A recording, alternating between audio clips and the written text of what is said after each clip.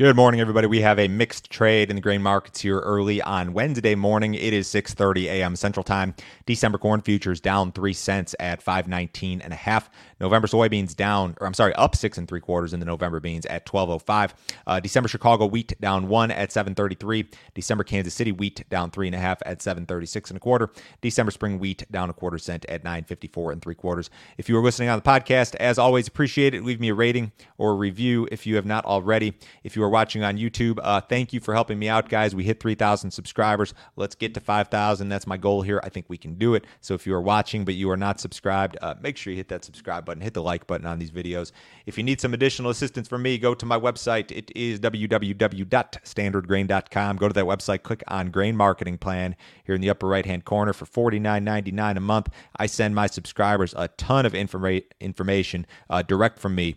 You'll get my morning email, which goes out every business day at 6:30 a.m. Central Time. You get my text message service. You get my subscriber-only videos in which I really break down everything from grain marketing to grain markets. Today, I'm going to do a discussion of the U.S. supply and demand situation and what it means for corn, soybean, and wheat prices. This is a monthly subscription. You can cancel it at absolutely any time. No other fee, no other obligation. I will not try to sell you anything else, I promise.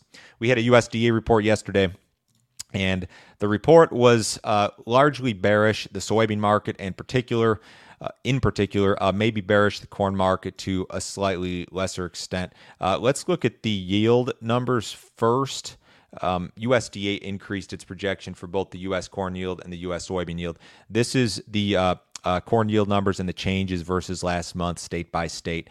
We actually saw some downward revisions to the estimates for some central and eastern areas. Missouri, Illinois, Indiana, Ohio, Michigan, all lower in regard to the corn yield projection or estimate versus last month. And then you saw some marginal increases in places like Minnesota, Iowa, Nebraska, and Kansas. So kind of a mixed bag in regard to corn yield. We saw a small upward revision versus the prior month. It was a little bit above the average trade, yes, but nothing shocking here. Soybeans a little bit different story. You saw some fairly significant increases versus last month in the soybean yield estimates for areas of the Western Corn Belt and the Plains.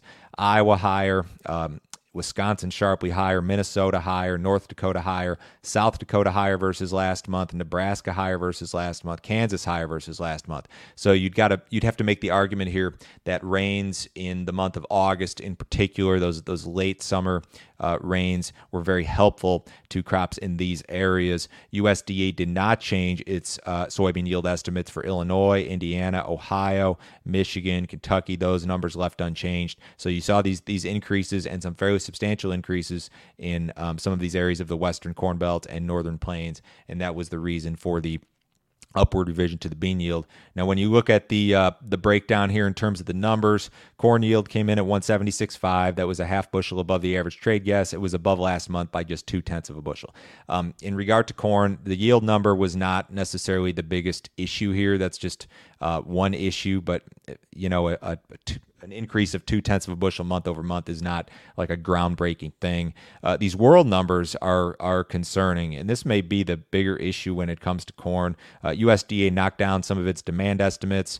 You had a higher crop estimate out of the U.S. They're projecting big crops in South America this year, so kind of a bearish-looking global number for corn. When you look at beans, 51.5 was the yield number, and that was up from 50.6 last month. So that's an increase of almost a full bushel month over month. It was above the average trade guess by 0.4 of a bushel, that 51.5. So that's a bearish number in itself. You look at the bean carryout number for the United States, 320 million bushels. That's an increase of like 70-something% versus the 185 we had last month. And we knew that was coming to some extent. The average trade guess was 300. But this 320 million bushel number, when you compare it to overall demand, you've now got a stocks-to-use ratio in U.S. beans being projected at the end of the marketing year of like 7.3%. That's quite a bit more bearish than it was, several months ago. And the last time we were at a stocks-to-use ratio in U.S. soybeans in this neighborhood was like 2016. And in 2016, guys, beans were not 13 or 14 bucks.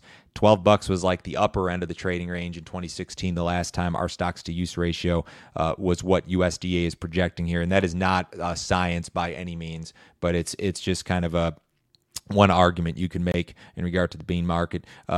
beans on the global level were even more bearish than corn. You saw an increase of like 4% in the global carryout estimate for soybeans, and that's a combination of reduced demand estimates and larger crops, big crop projections for South America. The wheat numbers were the lone kind of friendly item here. The U.S. numbers were mostly as expected, but the carryout number was down versus last month, and then global wheat tighter than expected and tighter versus last month. So grand scheme of things here, guys, you've got a soybean balance sheet that looks increasingly bearish.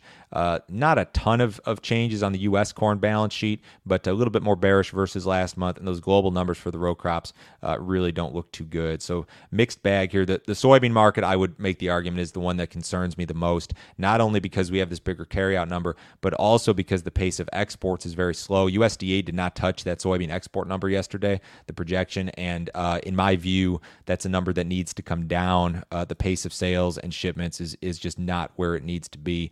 Speaking of that, corn and soybean shipments are still soft but improving. We know that there was hurricane-related damage and delays at the Gulf that have resulted in several weeks now of slow export inspections. Soybean exports soybean inspections for the week were up 90%, 1.6 million metric tons. Still, that number was below the same week last year by 35%. We were like 2.5 million last year.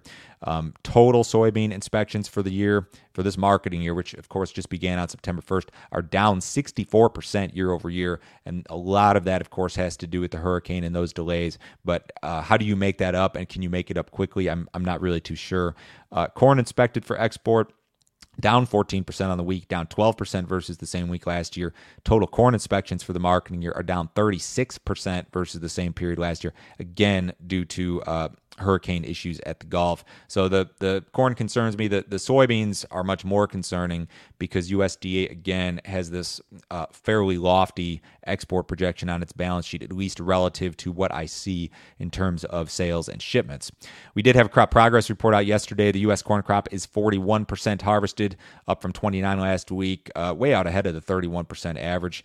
USDA says the crop is 94% mature versus 88 last week, 86 on average. Just about every major corn growing state out there is above normal in terms of harvest progress, with the exceptions of Ohio, Kentucky, Tennessee, North Carolina, and Pennsylvania. Those are the only states that are at or below their respective averages in terms of corn harvest progress. U.S. soybean crop is 49% harvested, up from 34 last week, 40% on average.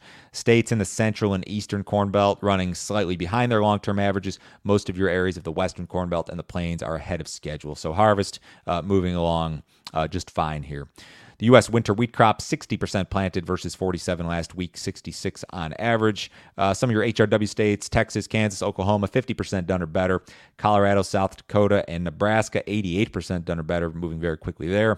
Your SRW areas in the Midwest, moving along, 20% done or better. Michigan and Ohio, both 42% done or better.